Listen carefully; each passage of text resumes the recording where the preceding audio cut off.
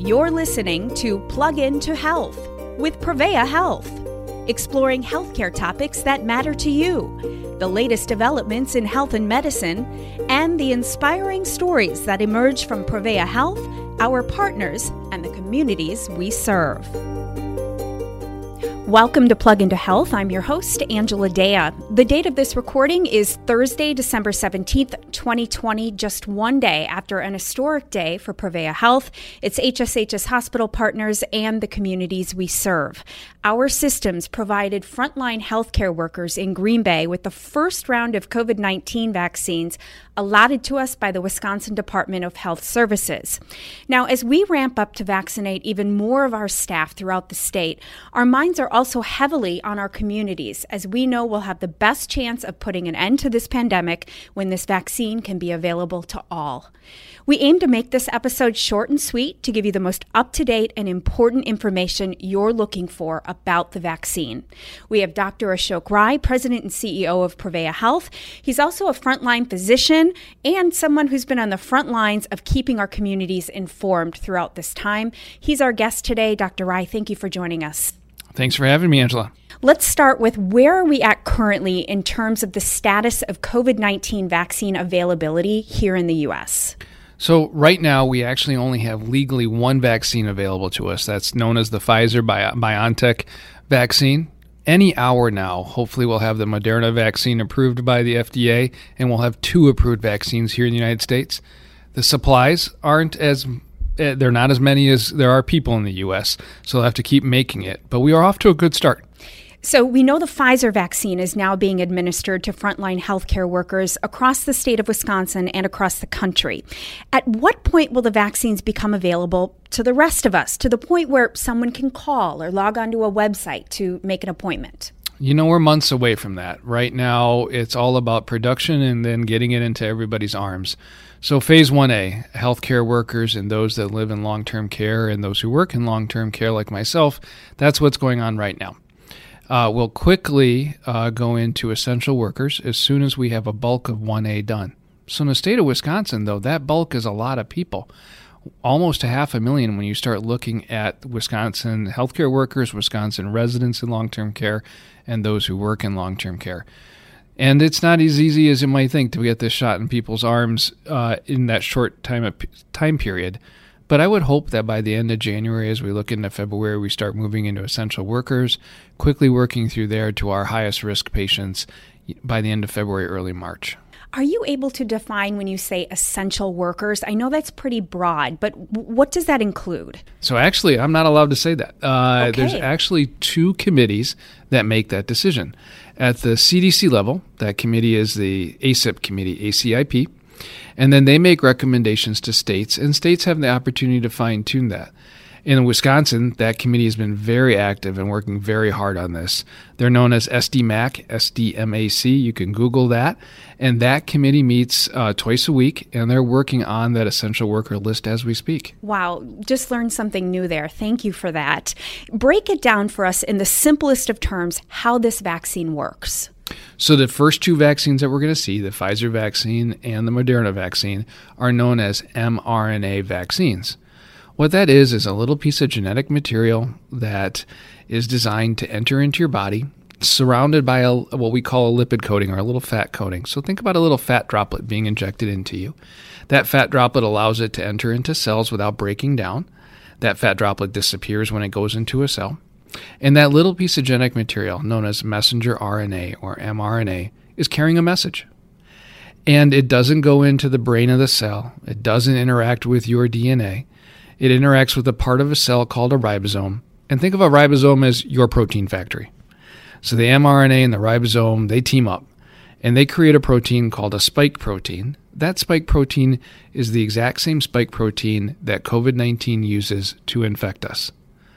And what we do is we get an immune response, because that spike protein our body doesn't recognize. So it creates an immune response, and it remembers that immune response.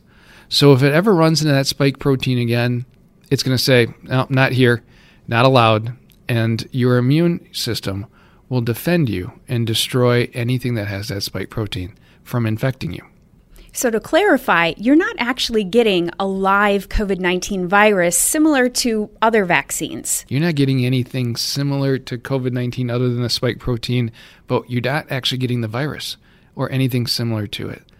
And it's important to understand that messenger RNA just disappears when it's done. So I love using this analogy because I'm old, but I heard there's a new Mission Impossible movie coming anyway, so maybe the younger people will watch it. But for those of us who've ever seen Mission Impossible, that mRNA is that video cassette or that CD or DVD. It comes in, it tells your body what the mission is, what the enemy looks like, how to kill it, and then it self-destructs in 5 seconds. And that's essentially what mRNA is doing. It's coming into your body. It's not affecting your DNA in any way. It's not affecting any permanent changes in your body. It's a message to your body to say how to defend itself. Memorize this, and I'm going to go away. What do we know about any potential side effects from the vaccine? You know, when we start talking about short-term effects, they're not really side effects. They're really effects of your body responding to the COVID-19 vaccine. As you mentioned, I got it yesterday. Most common thing you'll have is throughout the day you'll start to develop some arm soreness. That's your body reacting to that mRNA coming in and starting to create that spike protein and cells, moving towards your arm and moving to create that immune defense. And as part of generating that, you can feel a little tired. You can even develop a small temperature. That's your body working. That's your immune system working, and it's a really good sign. So I hate calling them side effects. So that could last about a day or two. Now, people were followed for months after receiving this vaccine. Tens of thousands of people were followed for any long-term effects. And about 95% plus of long-term effects that are seen from a vaccine are seen within the first 8 weeks. And we didn't see any in the studies. So this is a very safe vaccine. You will feel it working for a day or two. But those aren't side effects. That's your body doing its thing. And that's similar to what we can experience with other types of vaccines. I think of my daughter when she got her vaccines as a baby. She always sometimes would spike a fever after or be a little bit more tired. I mean, this isn't new.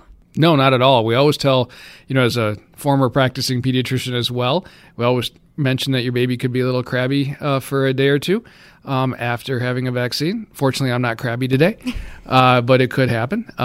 Even if your dog gets vaccinated, you're warned by the vet that they could sleep that day. It's no different. It's the immune system that you've always had that you trust to respond to a vaccine that's responding to this vaccine. Okay, let's do a little bit of a round of myths versus facts. First myth, the vaccine was developed too quickly, and therefore we cannot trust that it's 100% safe. Your response? This vaccine was developed very quickly, and it is very safe. It was developed quickly because of some unique characteristics. COVID-19 is part of a family of viruses called coronaviruses. They carry a type of the spike protein. So the researchers already knew the genetic code to aim for. They didn't have to spend years trying to figure that out. That's a huge head start. And really the other head start was all the money put into this. Normally a vaccine company, a pharmaceutical company, would have spent years trying to justify the expense of the research that was put into this. And never would they actually start producing the vaccine until it was approved. All of that was sped up because the financial risk was taken away from those companies. Everything was bought whether it works or not. And thankfully it worked, and they were able to prove it worked through really good research. The same 3 phases every vaccine in the United States has to go through, this vaccine went through. And it's important to understand that we are very, very happy with the results. For as fast as it happened, because in science we know why the speed was there. It was work ahead of time that we were able to copy from, and a lot of money. And that's what made it fast. But we found out its efficacy, 95%. That's amazing. And its safety profile being very, very safe.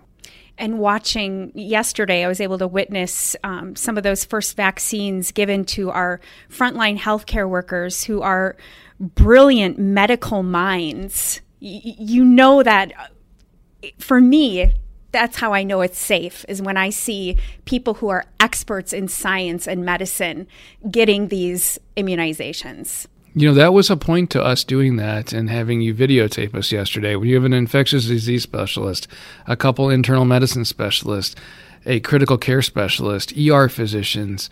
We know science. That's what we've dealt with our entire lives, our professional careers. We read articles every day. We're not going to let you put something in our arm that we don't think is safe or that doesn't work. Myth number 2. The vaccines were developed to control the population through microchip tracking. No, that's called an iPhone. There are no microchips in this vaccine, but you may want to talk to Samsung and Apple about their chips. Good response. We'll leave it at that. Excellent response. Another myth, the potential side effects of receiving this vaccine, and I know you don't like the word side effects, but the potential side effects of receiving this vaccine outweigh the benefits of receiving it. Not at all. Really, the benefits are huge. And those effects that we talk about, your body reacting, those are good things. Everything is positive about getting this vaccine, and I'm being very honest about that. I wouldn't have let somebody put it in my arm or had somebody else put it in my partner's arms if we didn't think so. As a CEO, the most important thing you think of every day is the lives of the people who work for you. And those are the ones that we're vaccinating first. And I would also offer this to my own family members, and I hope they take it too. Before we go today, your words to anyone who may still be on the fence about whether or not they will receive this vaccine when it becomes available. Listen to reputable sources. Talk to your physician. Sit down and have a conversation. Call us up. Listen. Do your research. Social media is not a evidence-based scientific journal. And make sure you're reading and listening to the right people on this. And if you are still hesitant, make sure you're having a discussion with somebody. A real conversation. Maybe with your doctor. Hopefully with your doctor. Anything else you want to add before we close out this episode? No, not at all. I really do hope that if you do have questions about this, you'll continue to engage with us in this conversation. We're learning something about COVID-19 every day. I'll leave you with this last thought that my bonus daughter left me with last night. When I had to explain why we should get a vaccine, this virus, we've said it since day one, needs humans to live. It needs to replicate to survive. It can only replicate in a human body. It can't replicate on your couch or on the TV or on the table that my elbows are leaning on right now. It can only replicate in a human body. If we take that ability away from the virus, it dies. So the virus walks into a room, sounds like the virus walks into a bar joke, and everybody in that bar has been vaccinated, the virus dies. And that's our goal, to get everybody vaccinated so this virus dies so we can go on with our lives. Yesterday was the beginning to an end. The beginning to an end. Thank you, Dr. Rai. And thank you to our listeners. If you are a first-time listener or it's been a while since you've tuned in, don't miss our other episodes. We recently recorded an episode with Aaron Rodgers, pro quarterback and a longtime member of the Prevea family. He shared some really inspiring words for all of us to keep our physical and mental health in check throughout the course of this pandemic. That episode is titled Off the Field, on the Mic with Aaron Rodgers. Thanks, everyone, and we'll be back with a new episode of Plug Into Health real soon. You've been listening to Plug Into Health with Prevea Health. To learn more and to submit ideas for future shows, please visit prevea.com/podcast. And please remember, the information provided in this podcast does not constitute medical advice. It is not intended to replace interactions with your healthcare professional. And if you are concerned about your healthcare, you should consult with your healthcare professional. You can learn more about Prevea Health at prevea.com. Thank you for choosing to plug into health with Prevea Health.